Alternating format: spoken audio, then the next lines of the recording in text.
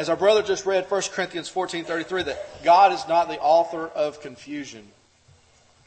Has anyone ever asked you and approached you in a conversation that says, what church do you go to? And just out of habit, we will likely say, I go to Bobby Branch Church of Christ. And in return, we will ask them, where do you go to church? And most cases, and where I've been, they will say, I've been to this congregation. I've been to the Presbyterian Church. I've been to Church of God. I've been to all these denominational names. And in return, when we just leave it like that, we have equalized the Lord's church with the denomination. We did not intend to do that, but by us not informing them that we worship the one and true church that we found, that you can read about in the Bible, that Christ died for, in their minds, they could possibly be thinking that where they worship is the same as what's in the Bible. This morning I'm going to ask a series of questions. Is one as good as another? And we're going to look at a few examples from the Old Testament, and we're going to look at a few examples as to why one is not as good as another. If you will, open your Bibles to Matthew chapter 16.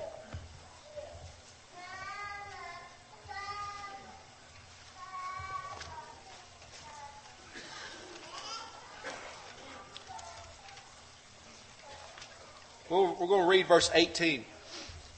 On Sunday evenings, Tony has been teaching from the book of Ecclesiastes, and he has brought out on every lesson thus far that to fear God and to keep His commandments, for this is the whole duty of man. Ecclesiastes chapter 12.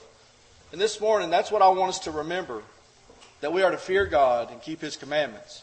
Matthew 16 and verse 18. And I say unto thee that thou art Peter, and upon this rock I will build my church, and the gates of hell shall not prevail against it.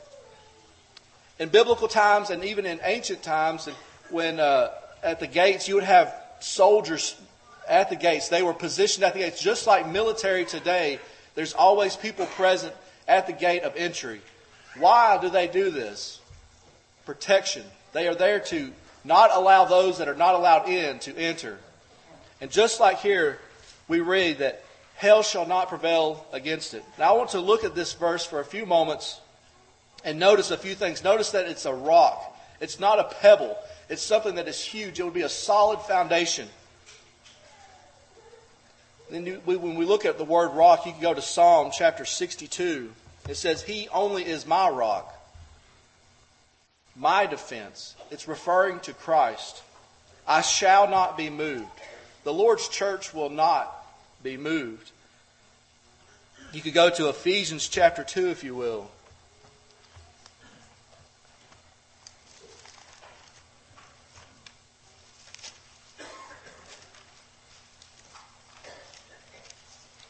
We're going to read verse 20.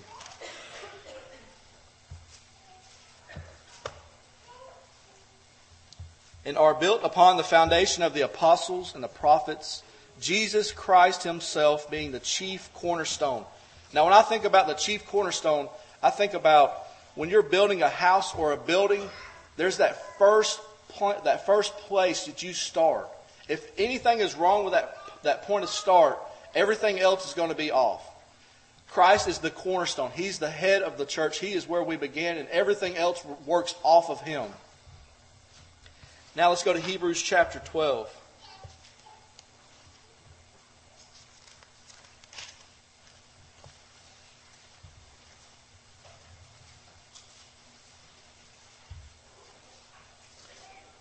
In verse 28, Hebrews 12:28.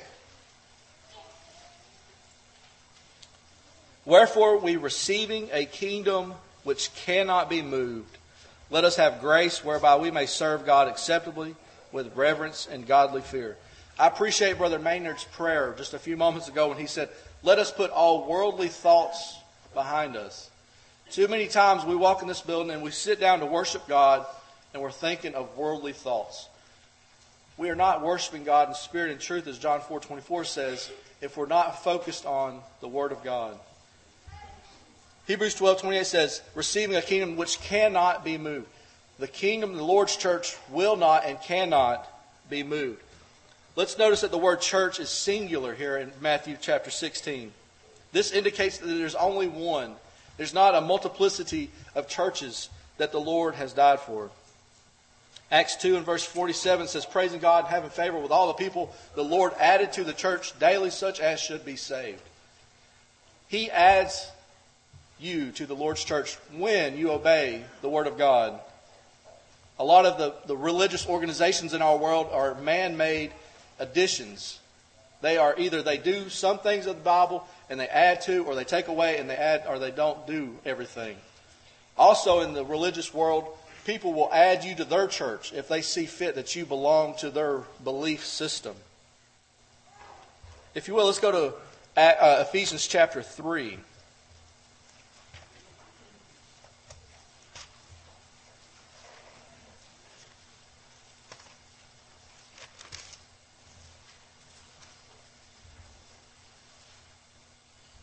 We're going to read verse 10. To the intent that now unto the principalities and powers in heavenly places might be known by the church the manifold wisdom of God. Notice again, singular, the word church. Ephesians 3 is talking about that the church has been in the mind of God forever. It was His eternal purpose to build the Lord's church. And it's to be made known by the church. Therefore, as the church, those that have obeyed the gospel, we must make known those things that the New Testament tells to other people so we can continue on teaching about Christ. And then go back to Acts chapter 20.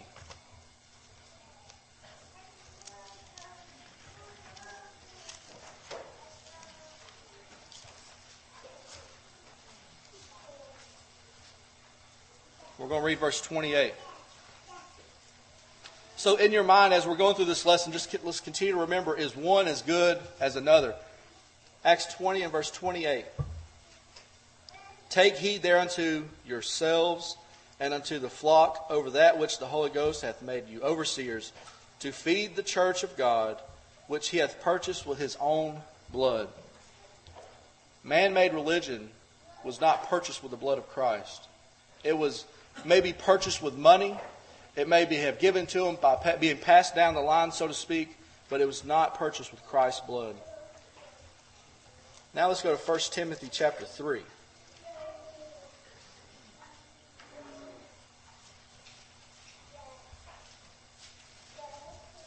We're going to read verse 15.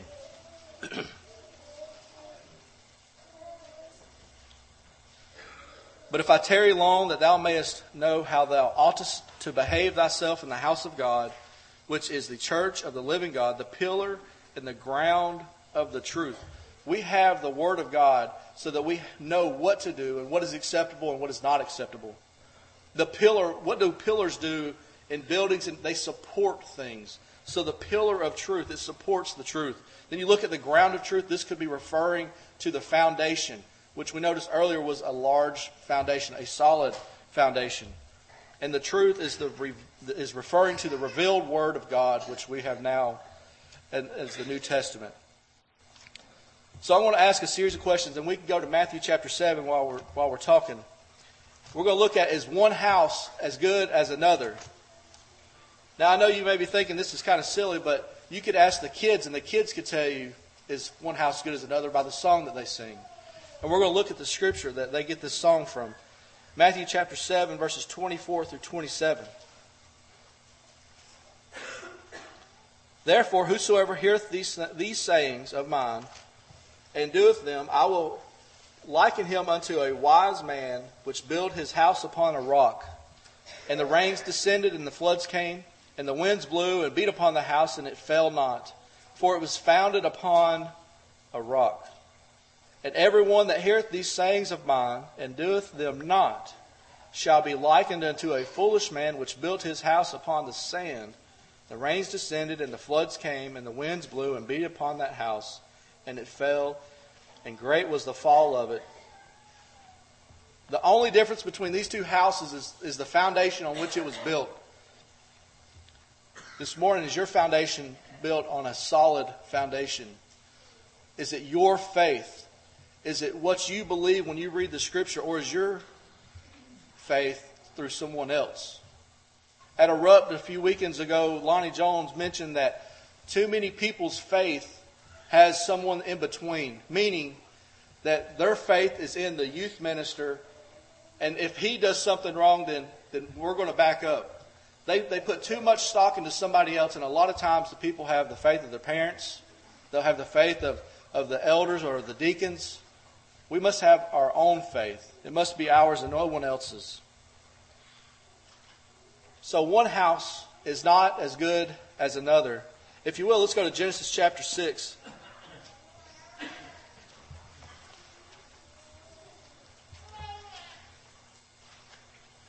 We're going to read verses 13 through 16 of Genesis chapter 6.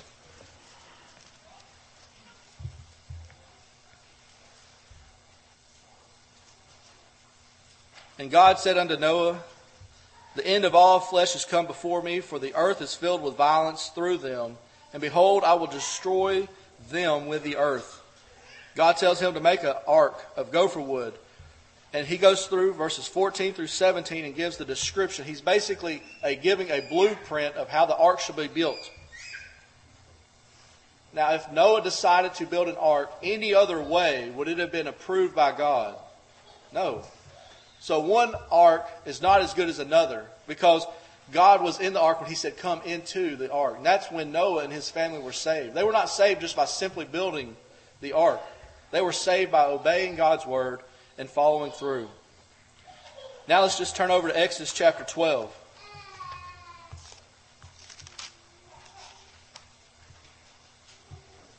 We're going to read 7 through 13.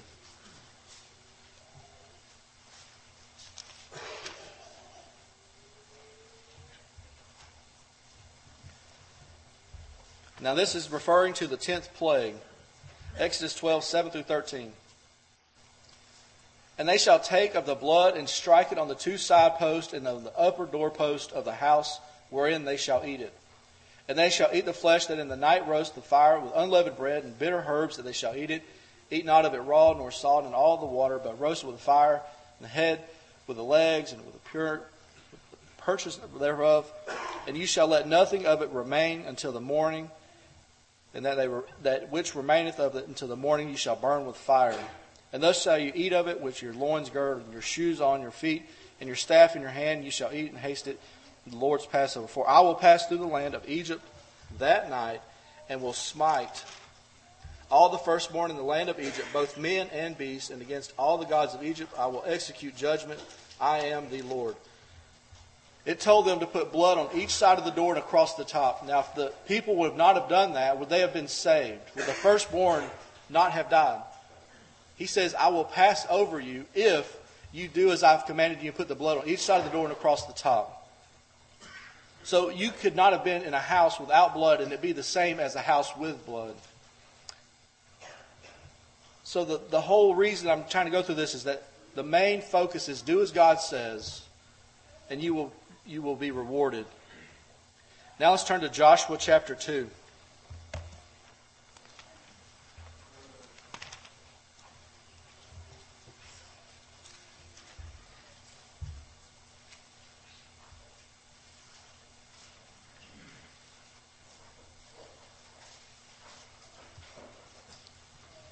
Joshua chapter 2 and verses 12 through 21 is referring to the two spies that came into Rahab's house. And they say, if you do these things, you will survive. It says you must put the thread or the scarlet thread in the window that we went out of. You must put your family and your friends into this house.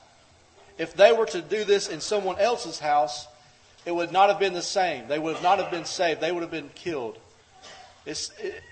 Over and over we've looked at this morning thus far. If you do the things which God tells us to do, you will be saved.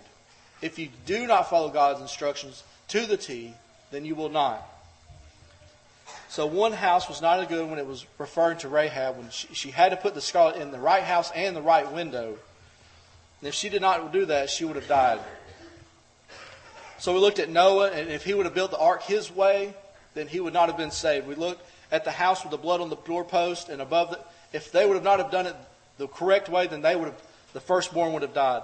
Rahab, if she would have been in her neighbor's house and put the scarlet thread in another window, she would not have been saved. We must obey God's word and follow God's word in order to be saved.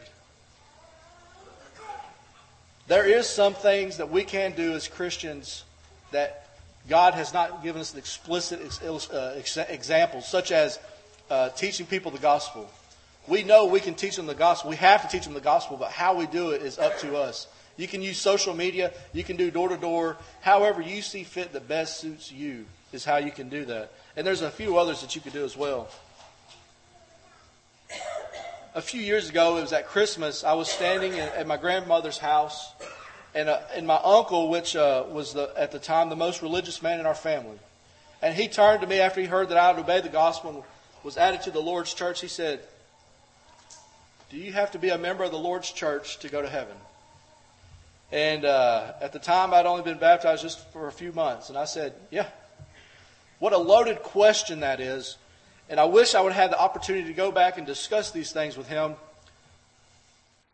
But when we give an answer, I know that there's probably a lot of people that's heard this question. If you will, let's go to Ephesians chapter 5.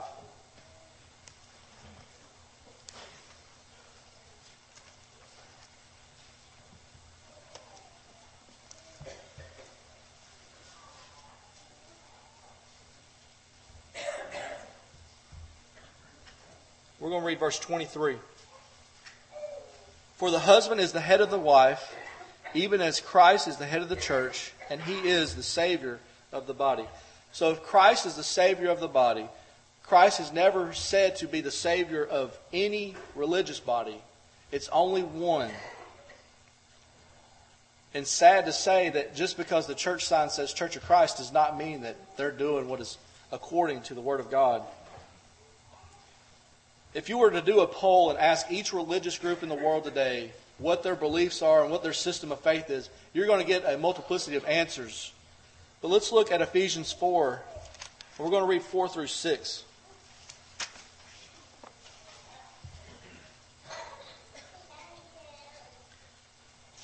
"There is one body, one Spirit, even as you called, and one hope of your calling. One Lord, one faith, one baptism, one God, one Father, of all, who is above all and through you all."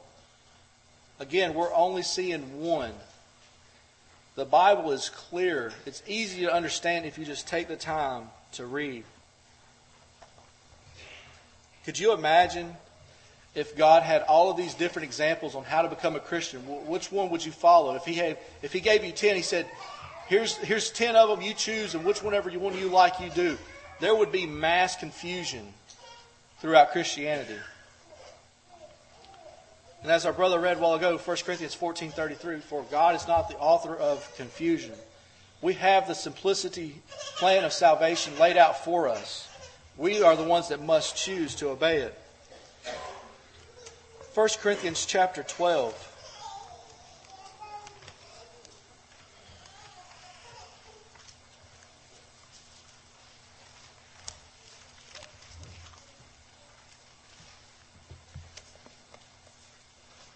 Verse 27. "Now ye are the body of Christ, and members in particular." As Christians, we are in one body. There's not several bodies. There's only one. And if you go up to 1 Corinthians 12:20, "But now there are many members, but yet one body." I was listening to a sermon just this week, and it's what really sparked the interest for this sermon. And he said too many Christians in the world today want to be the pretty blue-eyed, blonde hair image.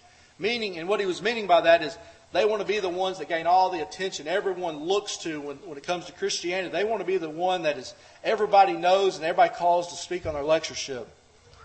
And he goes on to say this. He said, "Why don't you try being an ankle or a knee or a hip when you stand up in a few minutes to sing the song of invitation? Try standing up without your foot, your ankle, your hip, and any other the muscles and whatever else is in our body." We have to be together. Too many people, sadly, of the Lord's church are trying to seek fame, and especially preachers, among the brethren. We are told to preach the word, and that's it. We're not told to seek fame and fortune. We must be worried about what member we are. And sadly, some of us, like myself, we're maybe just a foot or a toe. And some others may have the great ability to speak in front of great crowds and keep your attention the entire time. that's fantastic, but use it to God's glory and not for yourself. We've looked at, is one body as good as another? And we know that it's not. It must be in the body of the Lord and Savior. We have to be in His church, which is the body, in order to go to heaven. Jesus is the Savior of the body, and Jesus is the body of the Lord's church. And if you're not inside that body, you're not saved. Matthew 15:13 says, "Every plant which my heavenly Father hath not planted shall be rooted up." God will take care of it when it's time. You could go to John 15, verses 1 through 10, where it talks about being attached to the true vine. And if you're not attached to that vine and you're not producing fruit, then you will be cut off and cast into the fire. What do you think that's referencing? God will purge the ones out that are not obeying His word. Acts 20 and 27. Some people will not like what you say when you show them the error according to the Bible. In Matthew 15:12, then came His disciples and said unto Him, "Know that thou or the Pharisees were offended." Well, we know we live in a world where everybody's offended by anything and everything. John 6:60. Many therefore of His disciples, when they heard this, they said, "This is a hard saying." Jesus taught and was not worried about if it offended anyone. He taught the truth. Let's read Acts 20 and verse 27.